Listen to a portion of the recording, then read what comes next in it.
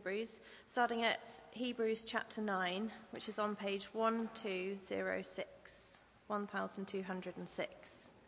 Hebrews chapter 9, starting at verse 1.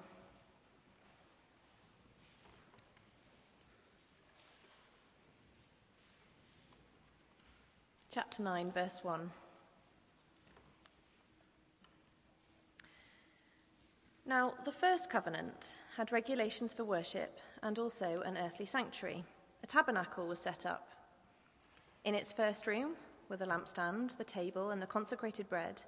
This was called the holy place.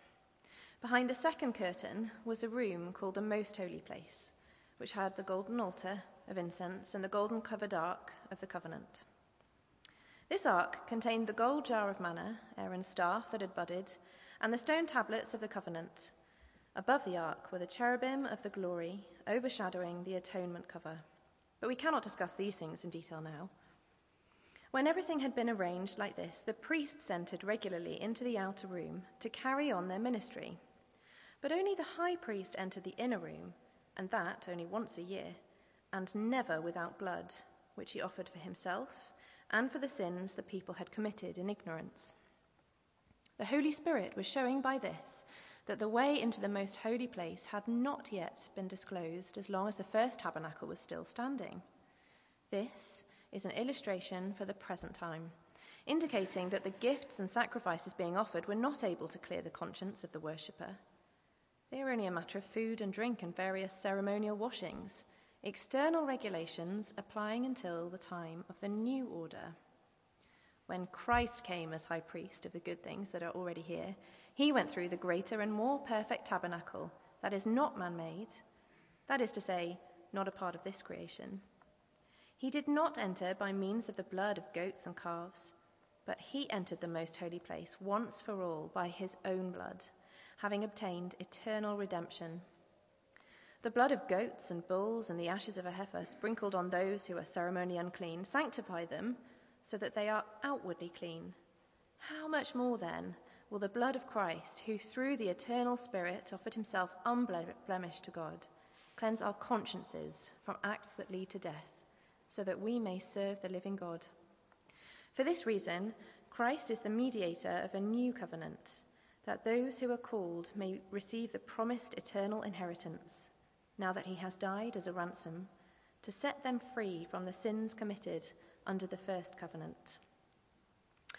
We're going to skip on to chapter 10, verse 19, which is over the page. Chapter 10, verse 19.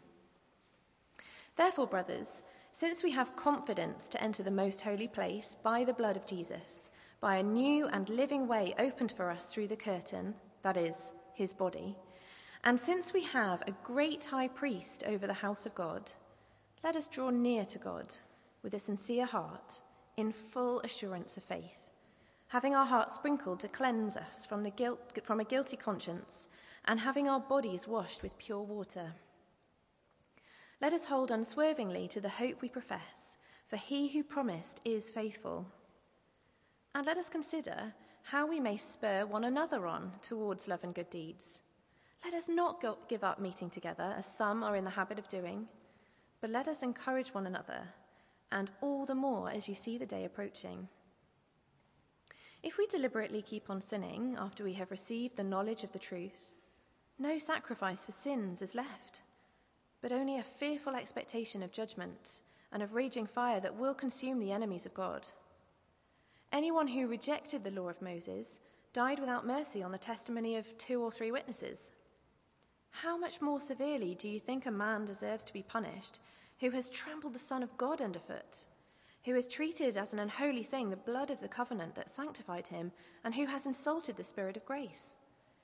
For we know him who said, "It is mine to avenge, I will repay." And again, "The Lord will judge his people." It is a dreadful thing to fall into the hands of the living God. Remember those early days after you had received the light, when you stood your ground in a great contest, in the face of suffering. Sometimes you were publicly exposed to insult and persecution, and other times you stood side by side with those who were so treated.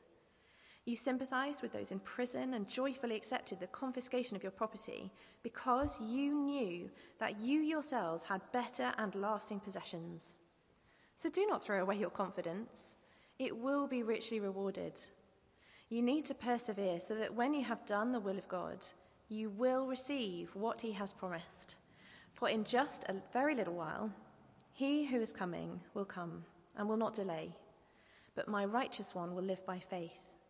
And if he shrinks back, I will not be pleased with him. But we are not of those who shrink back and are destroyed, but of those who believe and are saved. This is the word of the Lord. Thanks be to God.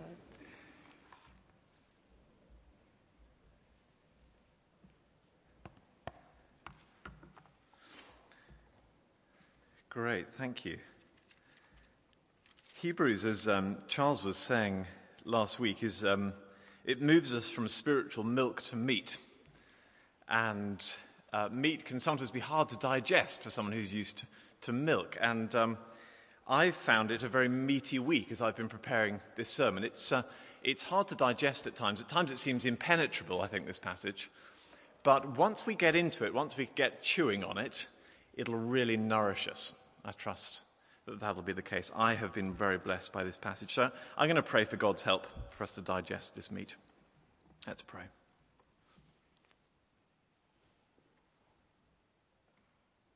Heavenly Father, we thank you for feeding us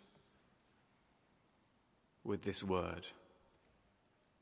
And we pray that we would chew on it, taste it, digest it, and benefit from it. For your name's sake. Amen. So do keep that passage open, and if you're a note taker, even if you're not actually, it may help you this evening to have the headings in front of you on the back of the green handout. Let me begin with one word, which is key for the whole of these 4 chapters of Hebrews. Confidence. It's confidence. The whole of this swathe of Hebrews, chapter 7, 8, 9, and then culminating in 10, is all about that one word, confidence. Have a look back, if you will, at chapter 10, beginning of the chapter 10 reading Katie read for us. Verse 19. Therefore, brothers, and I take it sisters, since we have confidence. And then if you cut almost to the end of that section, verse 35, so do not throw away your confidence. It is all about that one word and concept, confidence. So before we dive into the meaty passage, I want to make a few preliminary observations that I trust will help us as we go on about confidence. You'll see them on the handout. First, confidence has to have an object to it. In our culture today, that's sort of increasingly misunderstood, and we talk about confidence as if it is a virtue in and of itself. So we say of him or her, he or she is confident. Okay, confident in what? Confident in whom? Because confidence cannot stand alone. It's always a thing we have in an object. And you'll know if you watch the X Factor or Britain's Got Talent, or Britain might possibly have talent this week, you'll have seen that scenario play out. It's almost painful every week, where someone who patently has no talent is about to go out there and face the music quite literally, and they're speaking with their parents often. And their mum and dad say to them, go on, honey, you'll be fine. Just have confidence. And the contestant could well be forgiven for thinking, have confidence in what? And actually, as the whole performance plays out, we're left asking the same question.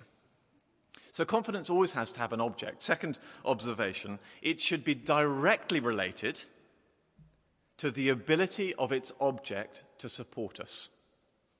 Yeah? So confidence should be directly related to the ability of its object to support us.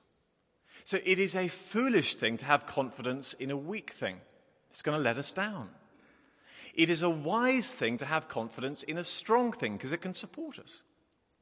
If in a freak winter there's a very hard frost and the Thames freezes over, and I say to you, do you have confidence in that ice to hold weight? I presume you will answer that question not by staying in your front room and stroking a beard if you have one and thinking, yes or no. What you will do is you'll check out the thickness of the ice. You'll check out the object of the confidence to work out whether you can have confidence in it. If it's strong, you'll have confidence. If it's not, then you won't. Third little preliminary observation, the test of confidence is always cost.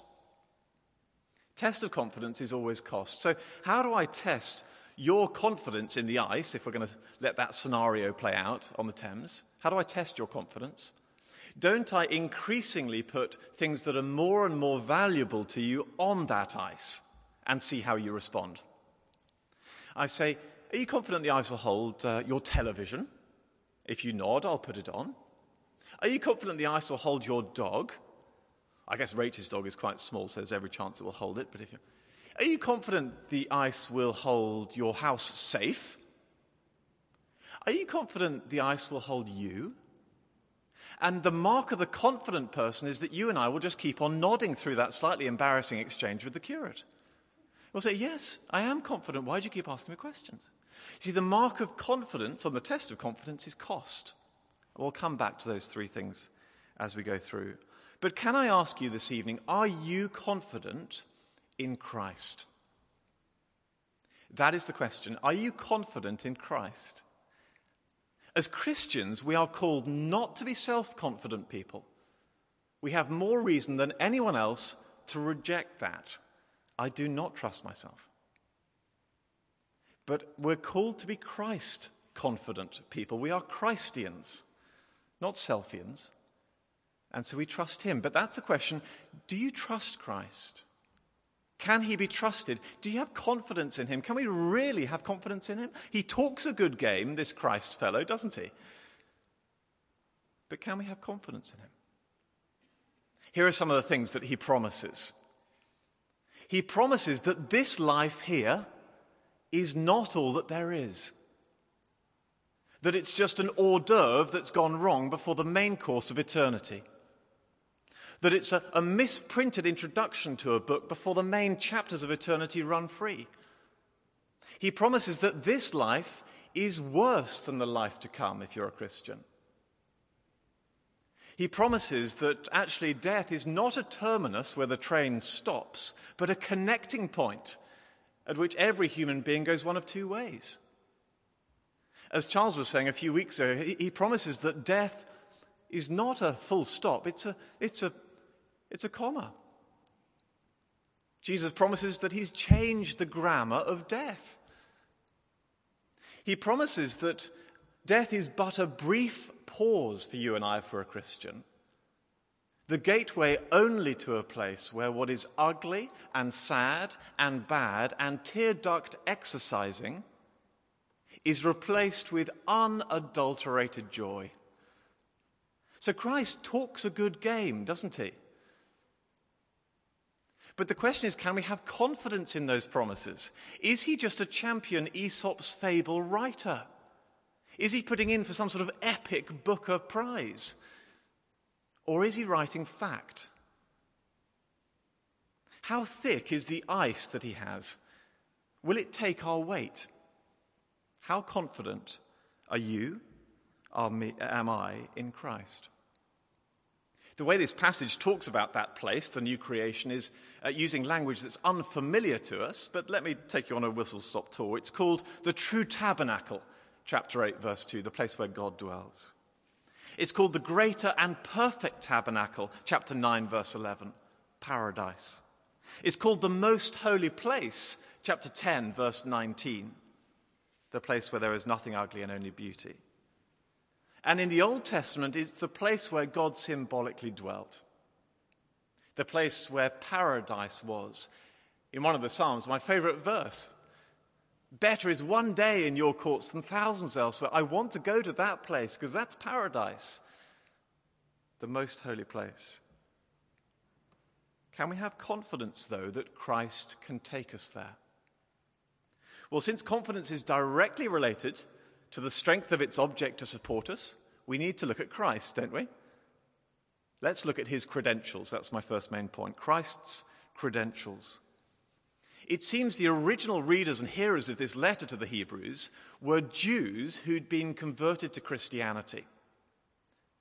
In today's parlance, they'd be called Messianic Jews. And to be honest, they were finding it quite hard to let go of their Jewish systems and routines and sacrifices and to move on to this new guy, Christ. Quite difficult when you're used to all that stuff. They quite liked it. And the writer to the Hebrews is doing a sort of spot the difference again and again if you read chapters 7 to 10. You know, spot the difference. Did you ever have that read with you if you were a child?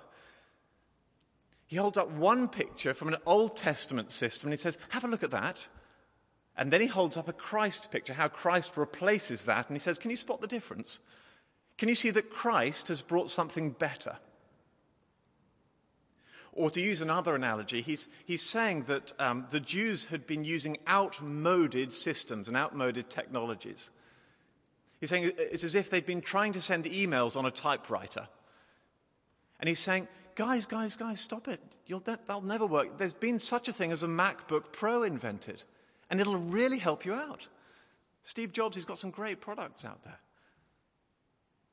He's saying the Old Testament systems have been updated with hardware that goes by the name of Christ. Have you seen what he's done? You really need to get into his stuff rather than the Jewish things. He's brought something that's much, much better. So let's have a look at Christ's CV. Let's see how he's brought something better. Firstly, chapter 7, we didn't have it read. It is wonderful. Do read it in your own time. Jesus is the descendant of this chap named Melchizedek. Good name, strong name. Melchizedek. And that's kind of a big deal for Jesus. It means, verse 2 of chapter 7, he's the king of righteousness and he's the king of peace. That's a good combination for somebody. Verse 3, it means he has no birthday. He's the uncreated one. And it means he has no death day. He's the eternal one. Verse 16, he's the possessor of an indestructible life, a Teflon-coated life that can't be touched by death. Verse 26, he's the one who's holy and blameless and pure and exalted above the heavens and set apart from us, sinners. He's kind of a big deal. Okay, you might be saying, if you're listening, but how does this chapter 7's Melchizedek stuff help me know I'm going to get to heaven? How does it help with the confidence question, getting to the most holy place? I see he's impressive, but what's he going to do for me? Well, have a look down at chapter 9, verse 7. Have a little look at it.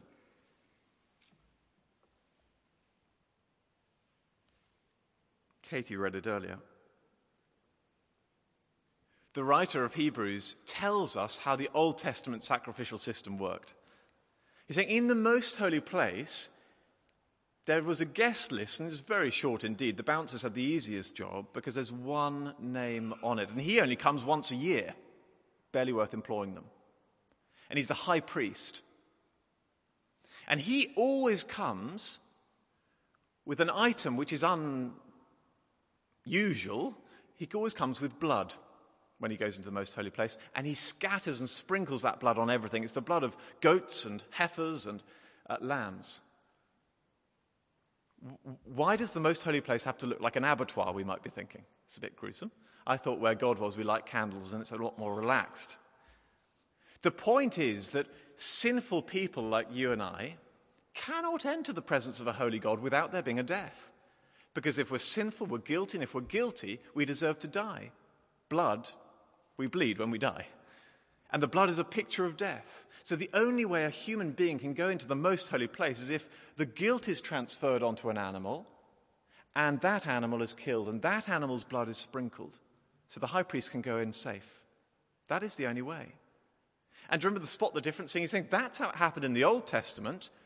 Have a look at how Christ does it. Did you spot the difference with Christ? It's a massive difference. With Christ, he spills his own blood. Chapter 9, verse 14. It's not animal blood. It's not even human blood. It's divine blood. If you're going to check out the blood type of Jesus, it's divine. And he spills that blood. And royal divine blood covers a multitude of sins permanently, much more than a calf or a lamb. Their blood does. Apparently in Australia they struggle with bushfires from time to time in a hot summer. And I'm told that the way to protect yourself best from a bushfire is to go to a field of crops and light a circle of crops around you, set it on fire, which sounds kind of unpromising when you're trying to avoid being burnt. But the reason that's a good idea is that after that's done, it leaves a circle of scorched earth around you. And that when the fire comes to you, it's suddenly got nothing more to burn when it comes to you. And the reason it's got nothing more to burn is that fire can only burn crops once. Once it gets to scorched earth, it can't go any further. It lacks fuel. And in a similar way, God the Father can only have his wrath at a sinner once. His anger is extinguished once that anger has taken root. And if his anger at my sin has been taken onto a heifer or a lamb, then I'm free, temporarily. But if my sin has been transferred onto the head of the Son of God and his blood has been spilt in my place, God the Father's wrath cannot touch me. The fire of his anger has already been extinguished. It runs into an area where it's already burnt the ground. Christ protects me, and I'm safe. That's what the writer is on about here, and it's wonderful. Or take a different picture, chapter 9, verse 14. If Persil cleans the tougher stains, Christ's blood cleans the toughest stains. I believe it's unorthodox behavior to wash your clothes in blood. Don't recommend it for the guys amongst us who may not know better. But the way this image works is that Christ's blood works its way in even to the deepest, darkest labyrinths of our hearts, even down to our consciences. So that even the guilty things that we dare not speak to others about over a mug of coffee, they are cleansed too if we trust Christ. It cleans the toughest stains. Chapter 9, verse 26, take a different picture. He's abolished sin. So that rather like when slavery was abolished, those who once were held in its sway were no longer affected by it. The power of sin has been ushered out the door, legislated away. Amazing. He's done it. So, Christian friend, this evening, do you have confidence in Christ that he can take you through to the most holy place? Do you have confidence? How thick do you think is the ice that he's offering you? Will it take your weight if you stand on it? And the writer of the Hebrews is saying, yes, for goodness sake, I've just written 3 chapters worth trying to convince you that he will. He's done enough. He's spilt his blood for you. What did you want? You're a hard lot to preach to in the evening. Do you know that? Are you confident? Yes. What more could you want? So that's Christ's credentials. Okay, secondly, the application of that, candid commands. There are 2 sets of candid commands. The first is for the weary. Chapter 10, verse 19 to 25. Okay, so if we're confident in Christ, so what? If we're confident in Christ, so what? Chapter 10, 19 to 25. Now, this is for those of us who need to be reminded to keep on going in the Christian life, who are maybe tempted this evening to give up. Now, I don't know why you are tempted to give up, if that is you. Maybe it's a bout of depression. Maybe it's just stress, and life is pressured and busy, and church just seems like another thing in the schedule you could do without. Maybe it's that you've been a Christian for a long time, you can't remember a time when you weren't, and you've been around the block a bit, spiritually speaking. And this sermon is nothing new, you've heard this before, but it kind of bounces off you, like water off a duck's back. Do you feel weary of the Christian life? Well, this is a candid command for you. Let me read it. Let us draw near to God with a sincere heart and with full assurance that faith brings, having our hearts sprinkled to cleanse us from a guilty conscience and having our bodies washed with pure water. Now, there is such a thing as real guilt to feel. There is such a thing where we have sin which is unconfessed to the Lord Jesus Christ, unforgiven therefore by him, and we are unrepentant of it. Now, that kind of guilt should needle us. We should struggle to sleep at night. But there is such a thing as phantom guilt. It is not real guilt for the Christian, and yet we feel it nonetheless. This is guilt for things that we have confessed to Christ. He's forgiven us freely, and we've repented of them, and yet still they bug us and haunt us and dog us. And sometimes, if we're a Christian for a while, we're haunted by a particular thing in our past, or a particular failure that's just on our hearts, consciences. And if that's you, I want you to hold it in the front of your mind, let it dance before you. If you'll do that, it's an ugly thing, hold it there, and listen to what I'm about to say to you. Your guilty conscience has been cleansed. It's been washed with pure water, sprinkled with Christ's blood. He's dealt with it. Hold on to that fact by faith. And so draw near to God with a sincere heart and with full assurance. That's what we need to hear. He's dealt with it. It's a candid command to the weary. Second one to the weary is this, verse 24. Let us consider how we may spur one another on toward love and good deeds, not giving up meeting together, like this evening, as some are in the habit of doing, but encouraging one another, and all the more as you see the day approaching. Isn't it sometimes wearisome being here every week? You know? Maybe we commute Monday to Friday and a commute on a Sunday? Seriously? Maybe you've come this evening and you wanted to listen to the sermon online because you don't want to talk to anyone. You wanted to save the seat next to you and someone sat in it. Oh, and it was him. Oh no. You don't want to do the small talk over coffee. You're feeling weary. And the sermon's not even that good this evening. You're thinking, why did I bother coming? Well, the writer to the Hebrews says no. He says no. He says, lift your eyes up, stop navel-gazing, lift your eyes up. And he says, can you see the day approaching? The day, capital D, day. Can you see it coming? The day when Jesus will return in his glory with the angels. Can you see it coming? The day when the books of judgment are going to be opened. The day when he's going to take us home to that most holy place where all ugliness, sadness will be extinguished. Can you see that day coming? He says, we're one day closer to that day now than we were yesterday. We're one whole week closer to that day than we were last time we met over coffee and did the small talk. So please don't stop coming here if you'll forgive the double negative. I need you here, he says. I need you more than you know. It is such an encouragement to me just that you're here, let alone that we chat. Because I'm struggling to keep on going in my Christian life. But you're here, you're trusting. That's great for me.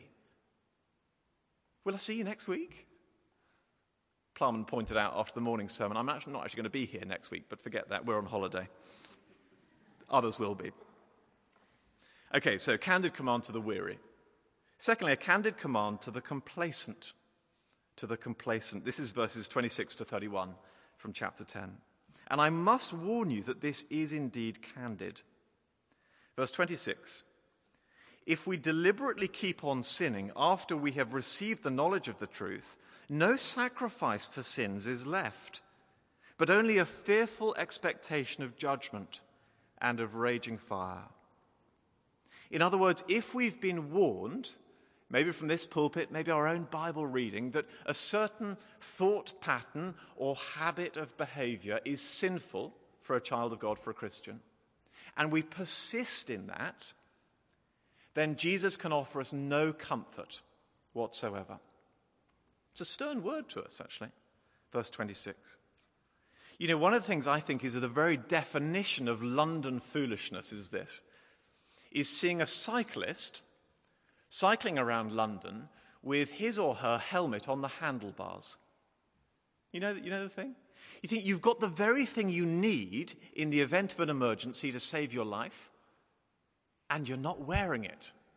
Why? Because proximity to that helmet is not going to help you. I want to just chat to them at the traffic lights and say, love the helmet, looks good there, look better on your head. Because if you want to avail yourself of the benefit a cycling helmet provides, you've got to wear it. And it's the same with Christ. If we want to receive what he has for us, receive his forgiveness, we need to wear him. And wearing him means that our lives will be changed radically. It will mean a radical change in behavior in every department. That's what wearing Christ looks like. We cannot be forgiven and go unchanged. And therefore, if we're living unchanged lives, there's no comfort for us. Now, I'm not saying that we have to be perfect.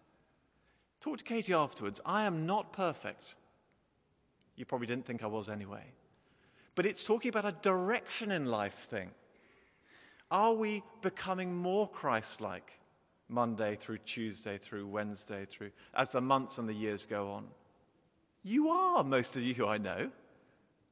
It's not a perfect thing, but it's a direction thing. You've got to wear Christ. He goes on. If someone rejecting the law of Moses was killed, how much more severely do you think someone deserves to be punished who has... And then he proceeds to tell us what we're doing when we sin. Have a look down at it. I didn't really want to read it out loud. It's pretty horrific.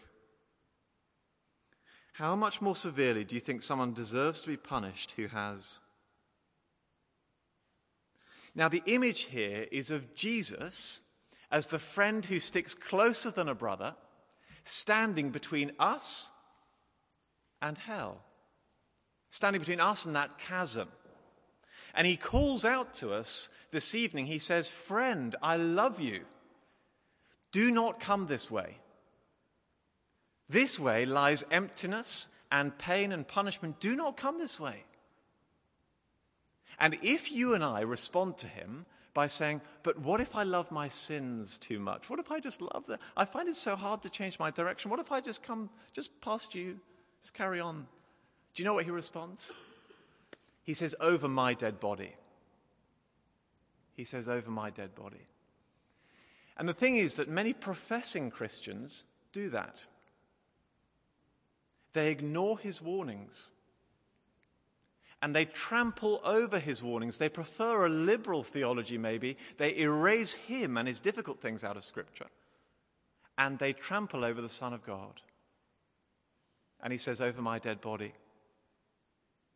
And on they go.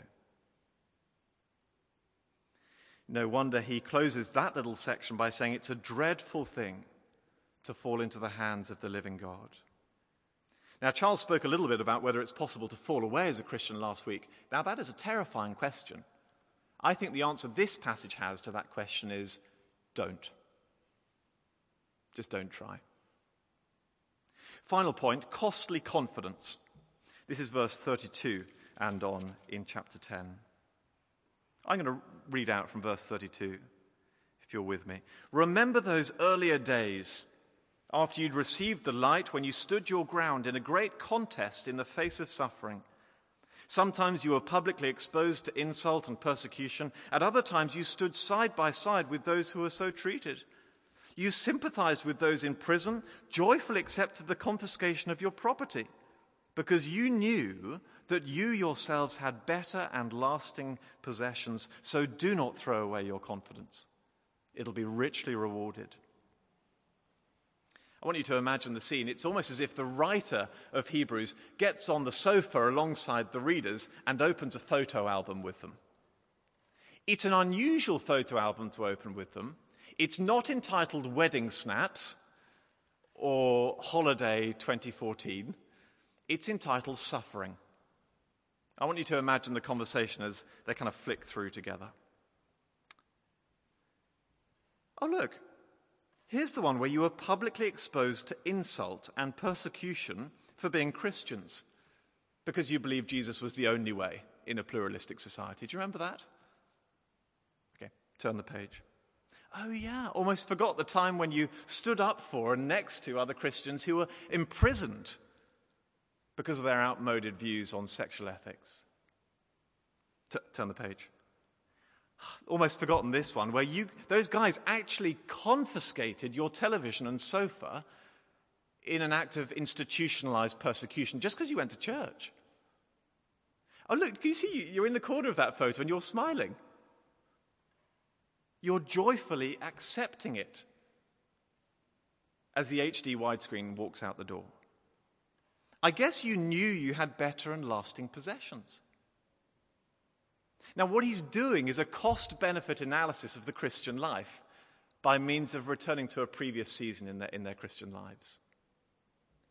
And he's pointing out that even though this photo album is marked suffering, they were smiling in the photos. They had joy, a deep joy, even in the midst of it. And that's confusing for our culture as it looks on, because no one in their right mind puts a smiley face emoticon next to words like suffering or persecution or confiscation of property or imprisonment unless they're deranged, right? So what's the secret? What did these guys have? Well, the secret is the word we started with. It's there in verse 35. Confidence. So do not throw your confidence away. You remember what we said at the beginning. The test of confidence is cost. If I trust the ice is going to hold me, I'll step on it. I don't mind. And these Christians, they knew the Christ ice, if I can put it that way, was going to hold them. He could take them through to the most holy place, to paradise. They were richer than they ever knew because they were in Christ.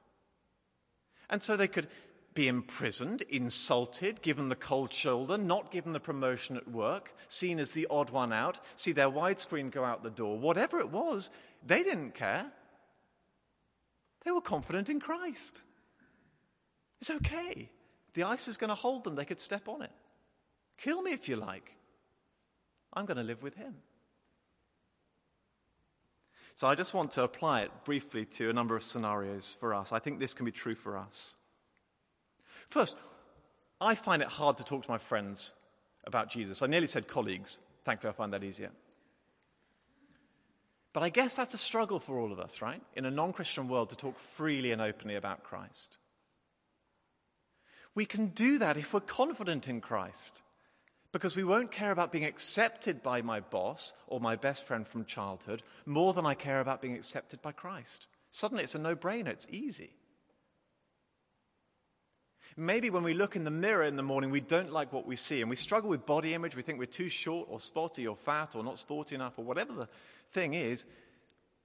But looking in the mirror needn't scare us. If we're in Christ, we can be confident in Christ. He's accepted us. He loves us.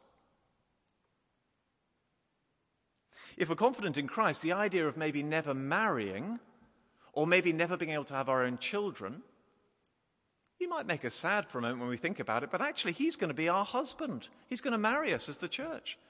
If we're confident in Christ, we can cope with that.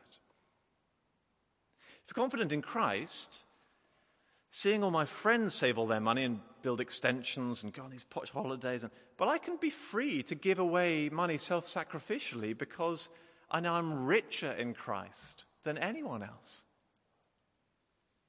Culture's changing in our country. The cost is getting higher. Of course, we see beheadings on our screens, but we're slowly being inched out of the public square. And I pray that'll stop. But if it goes that way, sure, take my TV. Sure, imprison me. I'm rich in Christ. I'm confident in him. I want to close with the very precious words of verse 37. Let me read them. You may want to shut your eyes and listen. In just a little while, he who is coming will come and not delay.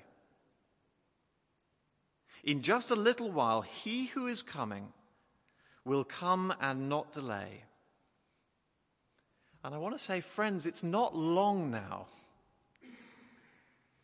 It's not long to wait before Jesus returns. He could come back this evening. Let's pray he does. Don't you love that childhood question from the back seat of the car? Are we nearly there yet? And the writer to the Hebrews says, yes. Yes. Yes, we're nearly there. And when he comes, don't we want to hear those words, well done, my good and faithful servant. You didn't shrink back. You lived by faith. Let's pray.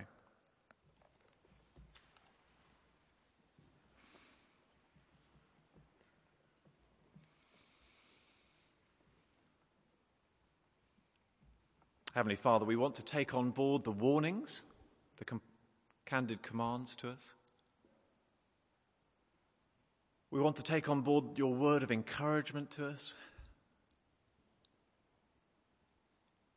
Please would we look up and see the day approaching. Please would we look back and see the confidence we can have in Christ. And please would that change our lifestyles this week. For your name's sake. Amen.